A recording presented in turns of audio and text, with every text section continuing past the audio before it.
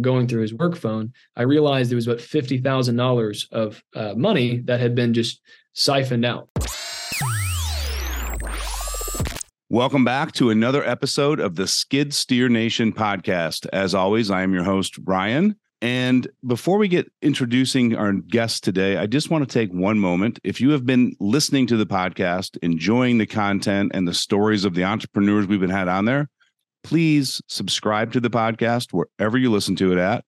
And do me a favor and share it on social media platforms so that we can get some exposure. As you know, we collect no marketing money from this podcast. We are doing it all for you. Now, I do push attachments from Skid Steer Nation, but that is it. So with no further ado, let's jump into this week's guest. Guys, get ready to be kind of blown away. It's a pretty incredible story. Our guest today is Reese Alley. He's kind of an unstoppable force. He and his partner own Adams and Alley. They specialize in stormwater and infrastructure construction and repair. Here's the kicker. Reese got started at the age of 15, hustling to earn money for a car, developed it into a landscaping business, had employees at the age of 16, and now he's at the ripe old age of 22 and a CEO of a company doing more than $4 million annually. This is an amazing journey of a young entrepreneur. Parents, this is a show that you should have your kids listen to. Sometimes hearing a story from somebody a little bit more relatable in age or not their parents could help inspire, motivate, and provide some practical tips for them to get out there and carve their space in the world. So with no further ado, Reese, welcome to the show. I appreciate you having me, man. Thank you. Looking forward to it. Yeah, this is going to be pretty exciting. So, and we got to start right at the top, man. 15 years old, and you're hustling out there. And just give us a little bit of background story on that, and like what was your motivation for that, and where did it kind of take you over the next 12, 18 months? Absolutely. So originally, it was just a way to save up and get a vehicle. I think everybody starts in the same boat when they're 14 or 15 and they're looking at getting into the very first vehicle, a slice of freedom. And I grew up in a fairly nice area, but both my parents worked, and it was sort of up to me to get a vehicle, and I had to save up for that, obviously. And so I tried to interview at Chick-fil-A and Publix in my area. I got turned down because I didn't have a car, and the only other option there was just bang on every door in the neighborhood and seeing who would let me do something for $10 an hour or $20 or $100 or whatever. And that's kind of where it all started, and it spiraled up from there. Yeah, you hear so many stories of young kids like either newspaper routes or mowing grass. So is that kind of the avenue you went into, as the grass mowing at that age? Yeah, it all started as just a landscaping business. So we would just trim bushes and cut grass and stuff like that. When I was 15, obviously didn't have a car yet. And so there was a friend of mine who's a year older that had his license and had a pickup truck. It was like a 06 Silverado, just single cab. And so we would split the money, and I would get all the jobs and he'd drive us around. And that's how it originally started. That never went past the age of 15 as far as that arrangement. But that was originally how I got started and doing stuff that I couldn't walk to in the neighborhood. So that's that hustle, man, that kids need to have. Like, hey, a little sacrifice of cash for the ability to make some money. It's not all handed to us. You got to make arrangements sometimes with some other people to get things done. And it's rare to hear somebody at 15 that has the foresight to say, hey, I'll do the hard work on the back end. You split the work on the front end, and we'll split the profits equally. That's pretty cool. Thank you. Pretty cool. So 16. I read somewhere that you had some employees and you were trying to figure out payroll and HR. Yeah, I think payroll and HR probably came a little bit later. I don't think anybody knows what taxes are at 15 or 16. If you do, you were farther along than I was. But it was just collecting checks and cash and envelopes and stuff like that. I've still got a bag of checks from that time period where it's just hundreds and hundreds and hundreds of them, of just little $20, $30, $40 that are fun to look at now. But as that scaled up, when I was 16, I did get a couple of guys that started working with me just after school, on weekends, and all day during the summer. And that was the original operation. We would mow like 3 or 4 days a week and then do install jobs on the last day. And then I would always work Saturday and Sunday. And that's how that started. And from that point, that was like the first organization that I ever had of any kind of consistent business. And that blew up to about 50 or 60 accounts. A little over 50 of those were yearly contracts. And so it'd just be a little bit cheaper per month price, and we do it all year. And later on, when I was 17, I sold those accounts that's how I got out of the first business, to a friend who's in the area who's still operating his business today, and just sold those to him. And because they were yearly, they were sellable, and I could get something out of them, which was nice. That was a hidden benefit that came out later. And then from that point, that's when I got into my first, and this is all 100% me. There were no partners at any point like that. And at that point, I used that to get into excavation, grading, stuff like that, which is eventually where I niched down into drainage and water control, stuff like that. Nice. So 17 years old and you're starting an excavation company. Yeah.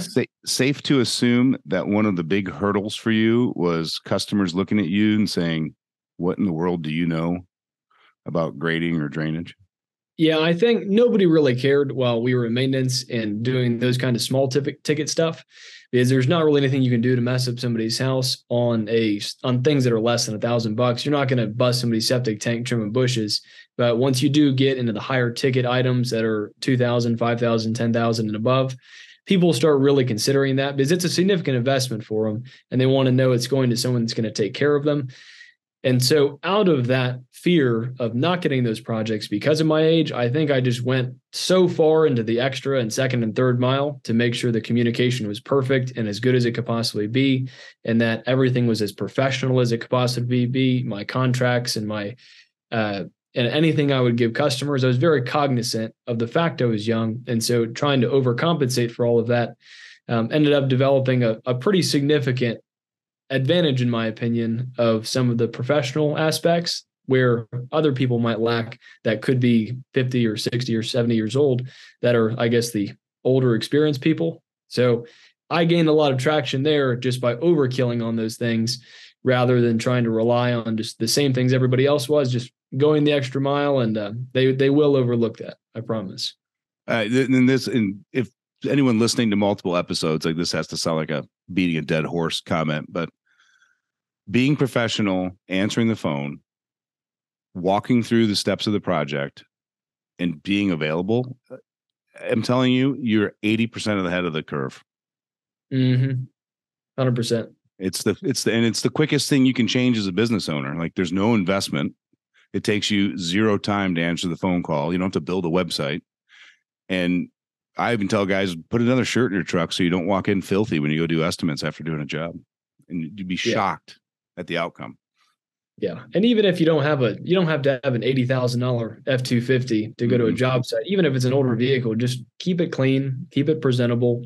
Don't have bottles falling out of the truck when you get out on a job site. So that kind of stuff matters. It does. We always say that it's like looking into a mirror. You want to work with like-minded people. And if you walk up to a nice home and they're taking good care of it, and you walk up looking unprofessional and like you just got out of bed, they don't want you on your property. 100%. And, granted, you might look like that after working on their property all day, sweating in the heat, but they don't want you first impression being that. Yeah, 100%. So yeah, that's good advice right there. And to me, that what your story's saying is that professionalism and that communication, I mean, it overcame age, and the age is usually a stigma that's very difficult to overcome. I owned my first business at 25, and I didn't have any respect in the industry for the first 5 years. Yeah. It's tough to get around, but I do believe if you overkill and you go the extra and second and third mile, then it will pay off eventually, and people will give you a shot. It did take me 9 months to sell my first install job. I do want to point that out. I mean, it wasn't from the time that I was trying to transition out of maintenance, it took 9 months to sell a sod job, which was my first job in the thousands. Okay. And what we ended up doing a lot of, but it took a long time, because until you win one or two, you really don't know how to price anything, or what's competitive, or what's too high. And you got to go at least far enough to get a couple wins, because there's no data otherwise. But yeah, it will eventually come around. Absolutely. So at 17, you're doing sod installs, you're transitioning to excavation. When would you consider yourself like a legitimate excavation company? At what age, and what were you doing? I would say probably 18.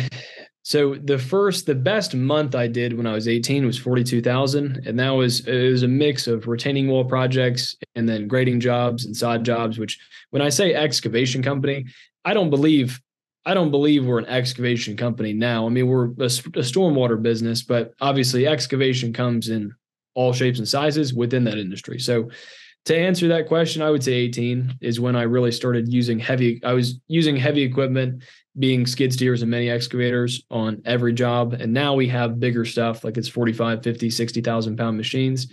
However, at that time, that was about the age that I started using that stuff full time. And that was still all rentals and things like that. And then when I was 19, right after I turned 19 was when I bought my first skid steer. And that was a TL10. Nice. Buying the skid steer, what was the deciding factor for you? Like, at what point did you say, okay, it's time to? It was 100% ego and wanting to have a machine and put my logo on it, to be honest. I had, at that time, it was in January. It was late January that year, which is a stupid time to buy a machine, in my opinion, for my situation. And I had more than 4 weeks of jobs sold out. And I thought there was just no turning back. Spring's a few months away and it's time to go spend $80,000. And so that's what I did. And I don't want to say I just threw it out there. It's a program where you can lease to own. And so if you know you're going to buy it, you do put a little money down. And then it's like if you rent it for 6 months and then it'll go to equity if you do buy the machine. But there is a little bit of skin in the game. But either way, not to get too in depth about that, that was the decision. And I think purchasing that machine, my payment was like $2,000 some a month for that first 6 months before I bought it. And I had already been renting machines for a long time. And so the fear of not being able to buy it at the end of the 6 months was so pressing. I think it was just working nights and weekends and all over the place trying to keep the thing moving. So it was a great spur in my side as far as getting started. But if I had to do it again, I would have rented a heck of a lot longer. I think it was premature, but it was a great machine. Yeah, I'm a firm believer though that like when you're about 80% of where you're comfortable to like make the jump, whether it's buying equipment or going full time, make the decision and go do it. And I call it burning the boats. Like you get rid of all the backup plans and like you have no option but success. And it spurs you along. Like, maybe you wouldn't have done those extra 5 or 10 hours a week if you were just renting and you didn't need it. Yeah. It's painful to watch it sit. That's for sure. It really is. It really is. So what got you into stormwater? Like why did you pick that niche? So one of my original mentors and to now who I'm partnered with in one of the businesses today, he was the one that convinced you to buy a Takeuchi because he had a connection there. And he was also in stormwater. At that time, he was running probably like 1.2 million a year and had been doing that steady for a long time. And he was just doing drainage and he did some homeowner jobs and things like that. But a lot of it was for associations and engineers and things like that. The engineers working for the owners. And a lot of it was in stormwater. And I was still all in residential at that point. And there were the problems that I had coming up was, I think residential, and this can be an advantage and a disadvantage depending on if you know how to use it. But there's lots of opinions in residential, right? And so opinions are expensive and abrasive when you're trying to get jobs done. And so, rather than doing like, patios or walls, we might bust up a brand new retaining wall and it looks fantastic, but they didn't know that there's going to be a different batch and the color's like 2 shades off and now they want their money back and just stuff like that. If his logic was with drainage, that if it's underground, nobody can complain about it.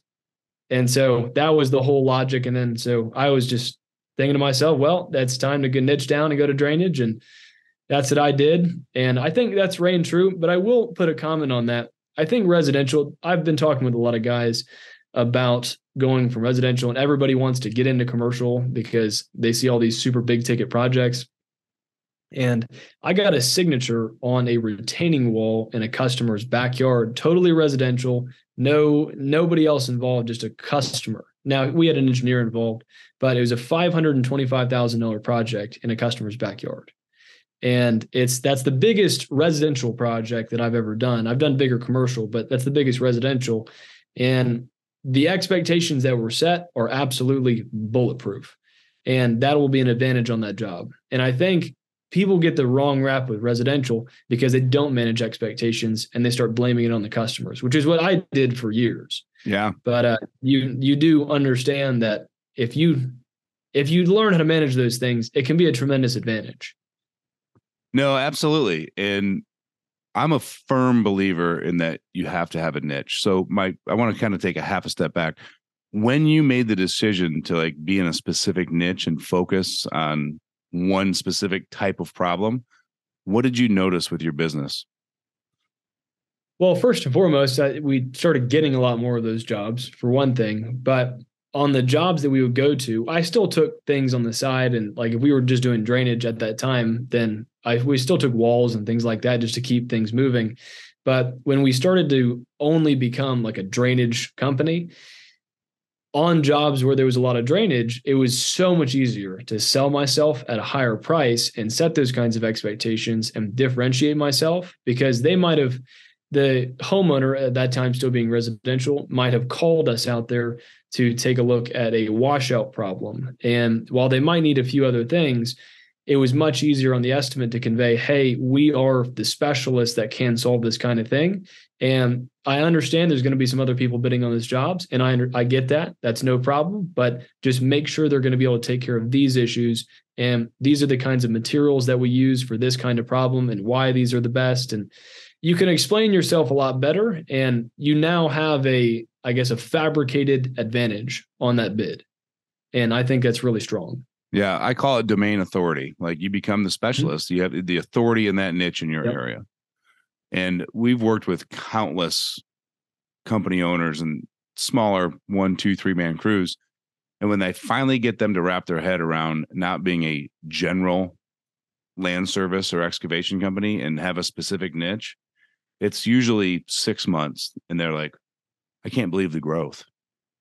Yeah. And my example is that the septic company has all the equipment to grade your driveway, remove some trees in your backyard, but you never even think to call them for that type of work. Yep. And likewise, you don't think to call anybody else when you have a septic problem. Exactly. You call the septic company. Yeah. And I don't know if you run into this with other guys in your area, like especially guys starting out, but like, hey, I got a skid steer, I can do some work for you. And I'm like, that's like a painter saying I have a ladder.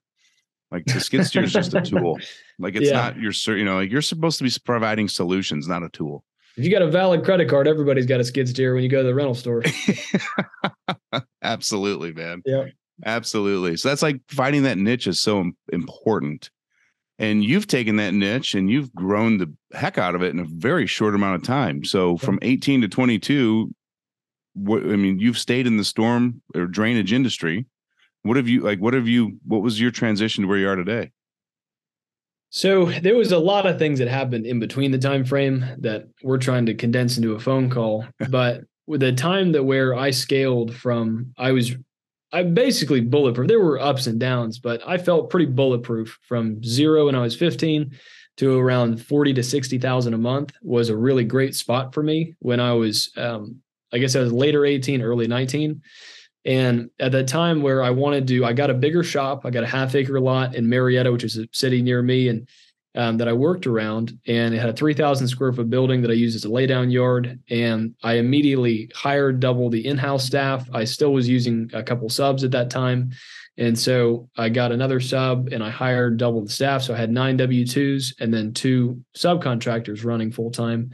And so there was give or take 15 people running around. And at that point, it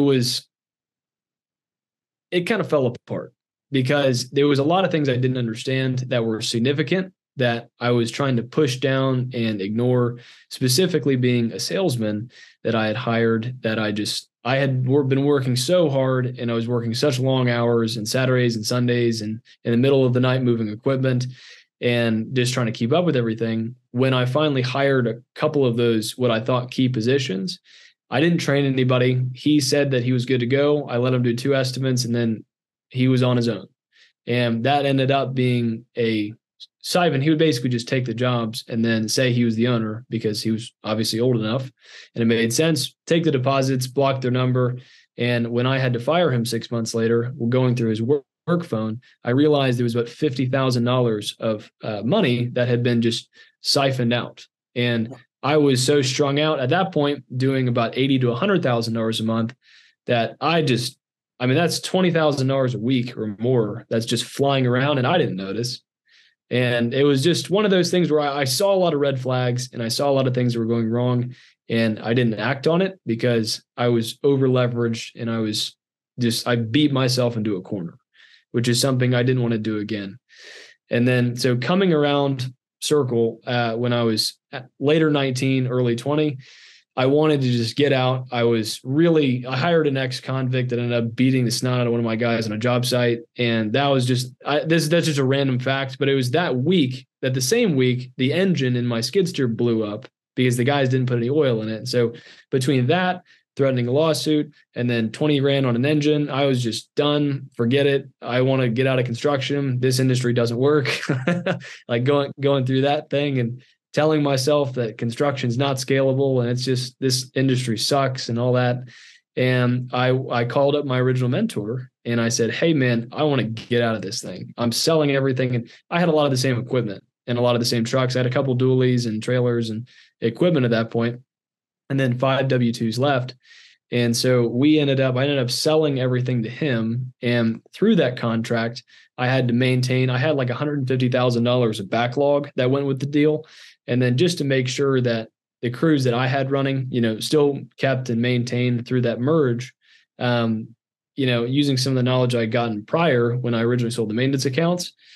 So we ended up doing that. And then 6 months later, I was doing all the sales because that was part of our contract and maintaining that. And it just blew up because his skill set was primarily in operations. He'd been around for a long time, but technologically, there just wasn't a lot there. And so I came in and my strength was sales and business development and things like that. And his strength was operations, and it just blew up. And that's now where we are now. So that went from, $1.2 million pace to now we're bumping the 350s and 400s every month. And it's going, I don't see any end in sight. That's fantastic, man. Yeah. Yeah. You fell victim to the atypical business owner problem. And I went through it in my past businesses, which is why I didn't go through it this time. But we don't develop the right systems and processes in advance. And then we get so busy with the day-to-day that we just push off the tasks we don't want to do, but we don't fully train the people to do it. And and for you, like, you're lucky you had somebody that you could work with to help. I mean, I don't want to say bail you out, but I mean, like, take that stress off your shoulders so you could see the light again, because it is like, when it's black, it's black. Like, you just feel like you're the only one in the world that's going through these problems. And why is everything happening to me? And you have no ability to reflect and look backwards. And it sounds like you have now. And it was also a huge ego check at that point, because I mean, my answer to the question earlier, I bought my first skid steer because, to be honest, I wanted to see my sticker on the side of the machine and say I had one. And at that point, I had never worked for anybody. I did, and not necessarily that I was an employee for the company. I mean, it was on a contractual basis, and it's not like anybody had a calendar for me every day.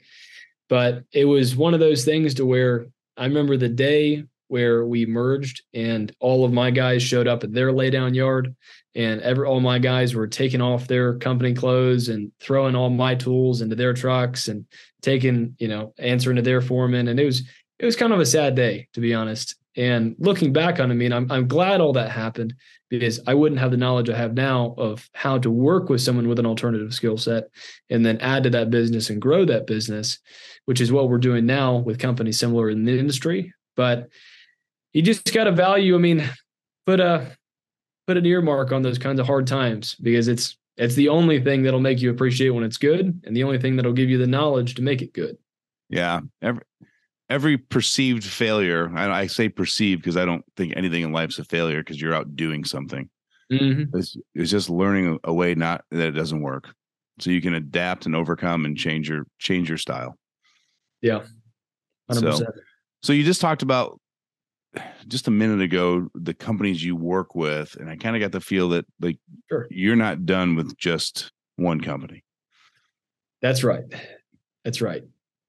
So tell us a little bit about that. Yeah. So the whole idea, I own a company called Adams and Alley that it's a corporation that got formed earlier last year. And this company was technically my first acquisition.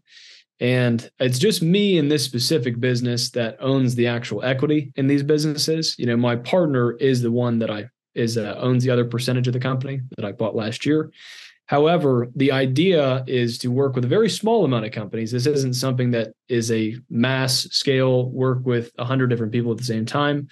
But there are very specific companies that, if you can do a handstand and pat your tummy and say the alphabet backwards, that's the kind of people we're working with.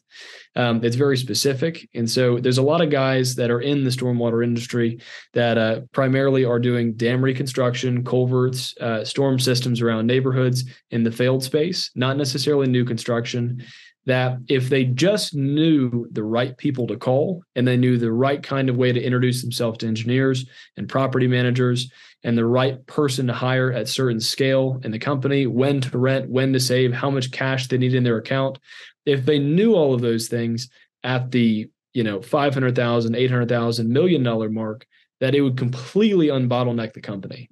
And again, I'm not looking to have these people give themselves away. I mean, it is an it's a cash injection upon purchase, but the idea is to form a company that is I wouldn't say a conglomerate, but if they're in the similar location, primarily in the Southeast, they can achieve economies of scale with the synergies that come from having just more resources spread out. And so as our jobs are getting farther and farther and farther, let's say out of state, being which I'm in Georgia, so like Tennessee, Florida, Alabama, stuff like that. We've been getting offers to open up offices down there, but to be honest, I would prefer to work with a company that's down there already, that already has 20 years of reputation, and if they just knew the right things to do, could completely unbottleneck the company and grow quite larger. And so now the company that I'm involved with right now, this is not a turn and burn kind of thing. These are long-term horizons. And so this company has already grown leaps and bounds. And with the same management team that we've built from 1 to 3-ish million, which is really where that all forms up and where you have the finances to make that happen, the same exact management team with just a little bit of tweak could go probably around 10 to 15 million, I would say. Mm-hmm. I've got a couple other mentors that are much larger than the people I'm involved with now, that run $30 million companies or 70s. And there's one that's knocking on 200 that I can call for questions. And they're all using the same systems, the same kind of operating metrics that we've got, and which is where I derived a lot of it. Yeah. But that's been tremendously helpful. So I hear two things in this conversation. Mm-hmm. One, people are programmed to offer help when asked, which is how you get a mentor. You don't wait for them to call you, you call them, which sounds like you've done a very good job with in your young career and surrounded yourself with great people. And then two, you keep saying everyone's using the same system. So I like to refer to that as a framework. So like the pieces in the framework can change a little bit, but I mean, you have to have framework, whether you're doing $50,000 a year in business or $50 million a year in business. You have to have a framework. That you just have to have the rules, and everyone's got a plan to get punched in the mouth. So when you get punched in the mouth, what's your plan? What's your framework? How do you get through this? What's the contingency plans? What's your process? And it's just key for any size business. Even people doing work on the side, like they just do a weekend work, like have your framework. Absolutely. Yeah. Did you, when you were younger, I mean, I guess even now, like you've got a larger company, you're looking at acquiring other companies. Do you know the values that you have individually and as a company? And do you try to pair the companies you want to partner with in the future to match those values? So it's a good fit and you don't have those value struggles as far as what's important to you and what's important to the other owner? Yeah, I think it goes two-pronged. I mean, there is things that are said on the ground as far as our crews go that in terms of completing a project, interfacing with customers. But I would say every single one of it, all of it revolves around honesty, integrity, and humility.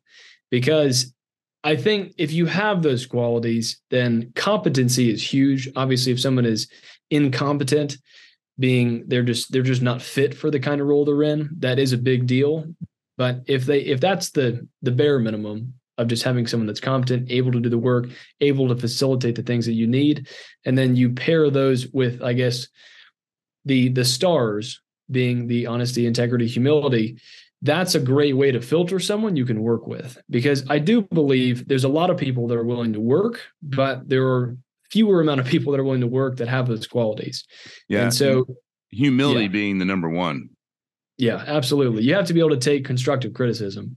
I've always been told that unasked for advice is criticism, but a lot of times, if you are a manager or you're someone that has a team underneath them, whether it's being a foreman with guys on the ground or in the management team talking to the foreman, you have to be able to communicate. And if you take every piece of advice as criticism, it's very challenging to get anything done as a company.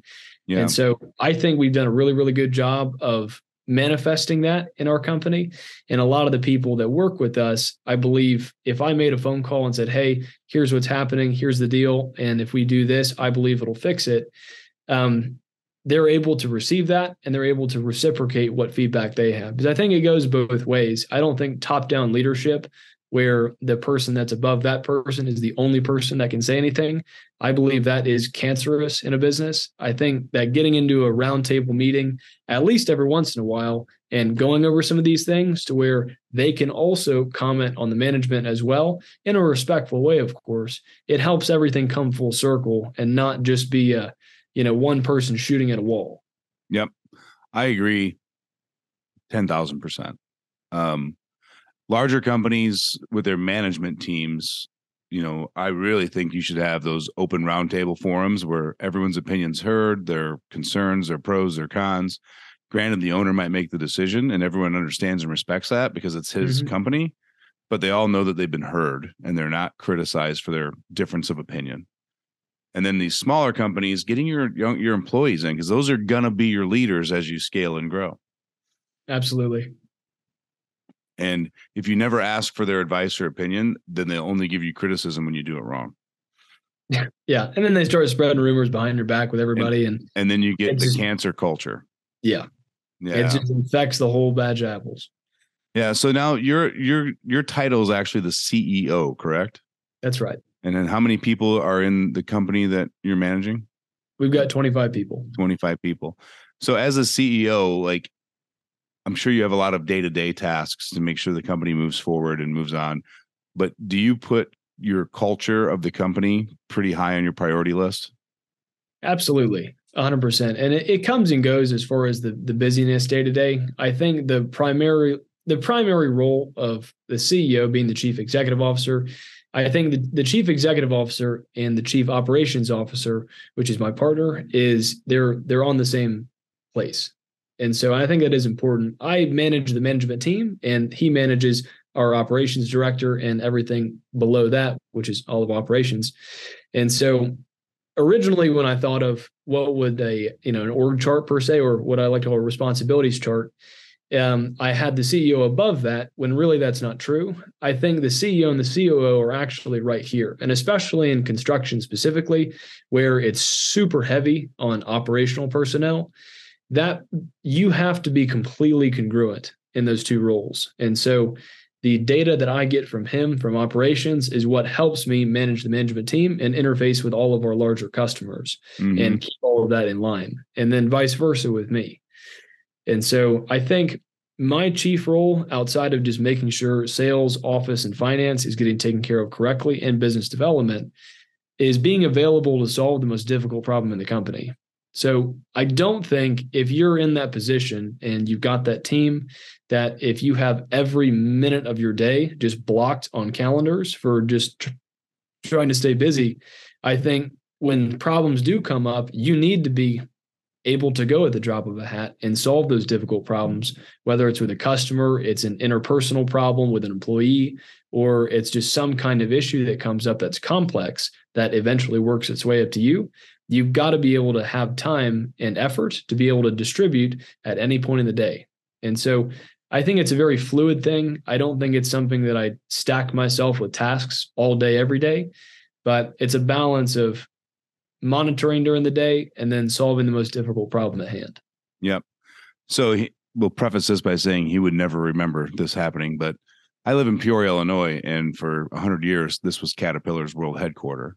Yeah. And running into the CEO one day and just having a conversation at a bar while we waited for our table for dinner, I asked him, like, hey, what's the key role of, being the CEO of a Fortune, 2010 company?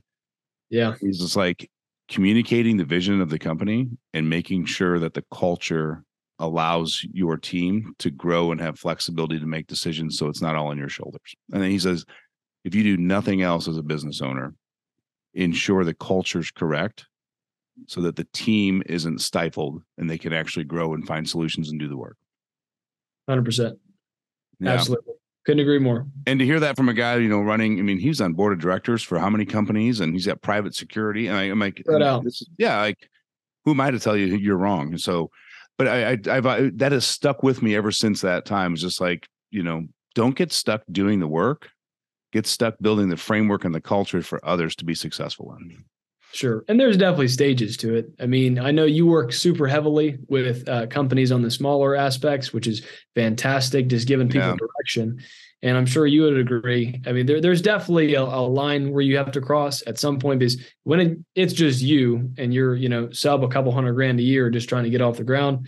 I mean, you're the man, the myth, the legend at that point. So it is. And just to take a minute on that, like even the guys that are solo operators, I still tell them, like, is your goal to stay that way, or is it to be able to hire a few employees in a couple of years? Like, well, we want to hire and grow. I'm like, great. Then you need to start getting in the habit of like having your pre-job meeting, even though it's just you, and your post-job meeting. What right? What went wrong? What could have been better? And developing that communication framework, because when you hire employees, you're already going to be busy. And building that new habit of that communication pre, during, and post is not going to be a top priority because you're going to be so busy with work. But if it's already a habit you instilled when it's just you, it's going to be very easy to incorporate a few people into that same communication process. And if you've already got the system, then you can just hand it to the employee once they're hired. It doesn't have to be some new thing that comes out of existence. Right. But like we teach them we call them tailgate talks. Start your job, first 5 minutes, end your job, first 5 minutes, end of the day, 5 minutes. We had a plan. Did we stick to it? Did we have any issues arise? What went right? What went wrong? What took longer than expected? Why? And just asking those questions, you'll start seeing trends, and you're like, okay, we need to adapt and change the way we need to adapt and change the company we have that brings the gravel, or we need to schedule it 30 minutes earlier because they're always 30 minutes late. But if you don't talk about it and have those conversations and you just keep doing the same thing, expecting different results. And as you know, that is literally the definition of insanity. Yeah, been there before. So I think we all have. I think everybody has it. Yeah, we all have been. So one of the other topics I really enjoy talking to guys with, and maybe it's more prevalent to your past experience than it is your current experience, marketing. Like what worked for you? What, did you find a special area that you just said, hey, I'm going to go all in over here, or did you shotgun spread it out across different platforms? So originally, it's funny you asked that, because I did a lot of pay-per-click advertising, and I was on a lot of different platforms for the business, at least early on in the residential area. But now that we're in bigger commercial, it's really not as big of a focus. We're working on developing new medias for this company that'll come out shortly, and I'm excited for those. But the way you advertise is very different. And so when I was originally getting started, I used Nextdoor when they were like before Nextdoor even had ads. And so I was running those, and I had a personal account that I would post on it and comment on people's posts. And then I eventually got on Facebook a little while later. And then I hired someone to do a lot of our posts and then manage just a little bit of pay-per-click advertising. And at that point, like when I was doing less than $60,000 a month, there was a time where I was running between paying her $500 a month to do the postings and manage my site that I built personally. We were doing like $1,500 a month in advertising, which worked out pretty well, actually. I didn't niche down in the area as well as I should have, but in terms of the amount of business that we got from those leads driving them to our website, it worked out really well, especially in residential. I think moving into commercial, it's a little bit different of a game, because especially when you get into big ticket projects, especially stuff that's consistently in the 6 figures and bumping into the 7 figures, in the 6 figures, there's almost no chance of them calling off an ad. It might add credibility to you. So if they look you up, and let's say an engineer is trying to get a board of directors to decide on 3 companies, if they look you up on the internet, it's important to have a presence, but not necessarily as important to have, spending a ton on pay-per-click or things like that. It's more about a presence rather than trying to get you to click on something so you buy a product. Because those bigger kinds of projects are months and months or years sometimes of courting. And that's not something that's going to come off an advertisement. No, and you can't use general advertising that's made for the masses when you're only trying, in your current situation, looking for 100, 200 engineers or city planners. Mm-hmm. You need to be more focused. It needs to be changed and all that. But like when you were younger and you were doing $20,000, $30,000, $40,000 a month. Yeah. Did you say, hey, every month we're going to use the Nextdoor app, we're going to use Facebook, we're going to use Google, we're going to do direct mail, we're going to do email? Or do you just say, you know what, I'm just going to use one and I'm going to get really, really good at it? I think, to be honest, I should have used one to get really good at it, which I'm still struggling with now, just getting personally on social media, trying to decide which way is the best way. But if I had to do it again, I think I would make an account. If I was just getting started again, what I'd say is I think you should make an account on all of them. And when I say that, you don't have to post on all of them, but you have an account and then to be really good at one of them. And so what at least happened with me that helped out a lot, I had my Google page, which you can get for free. And when someone looks you up, if you have accounts registered on all of them, then it'll come up all the way down Google in the entire first page. And so again, I'm marketing on pay-per-click is not my specialty. We have people that help us with that. And so I don't want to say something that I'm not, an expert on necessarily. But from my personal experience doing that, it was great to fill up the whole first page on Google. And then Nextdoor and Facebook is really where we did a lot of advertising, and then as well as Google. But I think Google by far was the best for us. I mean, I would say almost by a long shot, most of the form submissions that we had come in on our website were all from Google. And if I had to put the others on a pedestal for just providing presence, then Google definitely took the trophy for actually getting in form submissions. Yeah. So we find that like using that Google My Business and like making sure you take the time to set it up properly, and being very descriptive, answer the FAQs, have your holiday hours, be very long paragraph form in what you do. I mean, yeah, it sucks. You guys run equipment all day. You don't sit at a computer. So it's an inconvenience, but it's a one-time job. Once you get that done, it just keeps working for you in the background. It's worth the time investment. 100%. So like Google and then the reviews, that can work for you all the time. And I'm a firm believer, like Facebook's great for getting instant work or starting an instant conversation, but nobody's going to go back. Nobody's going to find your ad from last month and call you on Facebook. You have to continually do new ones.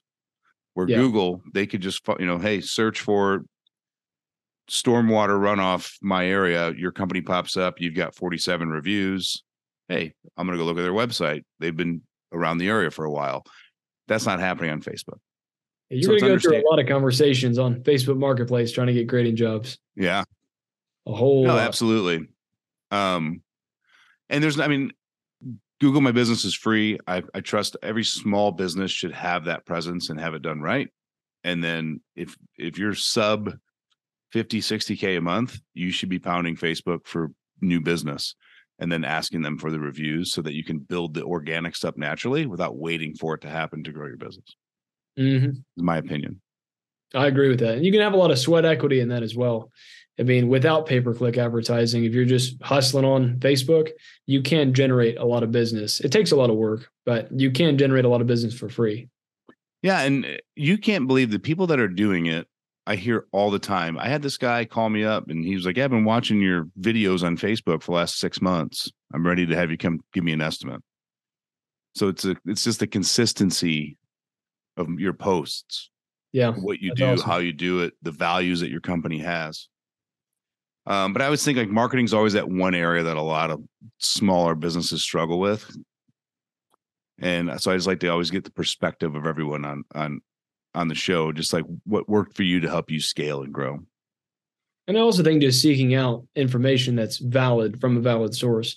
And I think I'm a firm believer in exhausting all of your free resources before you start spending a ton of money. But I do believe in education up front. And so I know you offer a service like that. And for me, it was just calling the sides of trucks and sitting down with people. But especially for a reasonable price, if you can have someone just grab you by the shoulders and point you in the right direction, at least for a little while, you can walk 500 miles in the wrong direction and you still walked the same distance. But if you're pointing in the right direction, it can make all the difference and you can mitigate a lot of stupid mistakes early on. You're absolutely right. And like our coaching program, we're seeing a lot of success for the last year or so with the clients that joined that. and helping them scale and grow their business and be on the right track. But I also will preach to everybody, I'm like, if you're not comfortable investing in that, go talk to other business owners. And I'm telling you, if you open your ears and close your mouth, you can talk to the owner of a beauty salon and you will find out something she is doing to get people interested in her services that you can say, oh, I can maneuver that and make it work for Excavation by doing this. Yeah. Most of the things we do at Skid Steer Nation for our marketing did not come from marketing skid steer attachments, looking at other companies that do that. It came from looking at other successful companies in other industries and other niches and wondering how did they do that, and then asking them. And because I'm not a competitor, they were very open with me what they do and how they do it. And I was able to take that, maneuver it, switch it, and make it work for what we do for our business. Absolutely.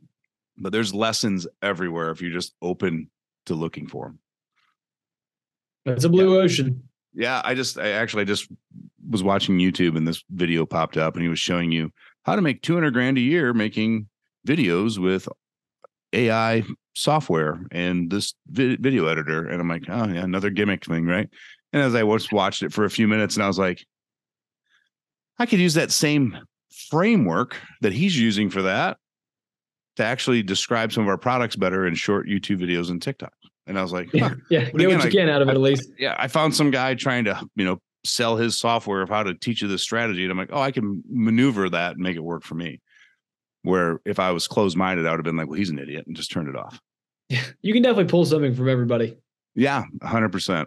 There's nuggets lying around everywhere. And I've actually learned a lot more by talking to the people who so-called failed, because those are the lessons that matter most, like what not to do. It's like you did, like you'll never hire another salesman and not train him and vet him.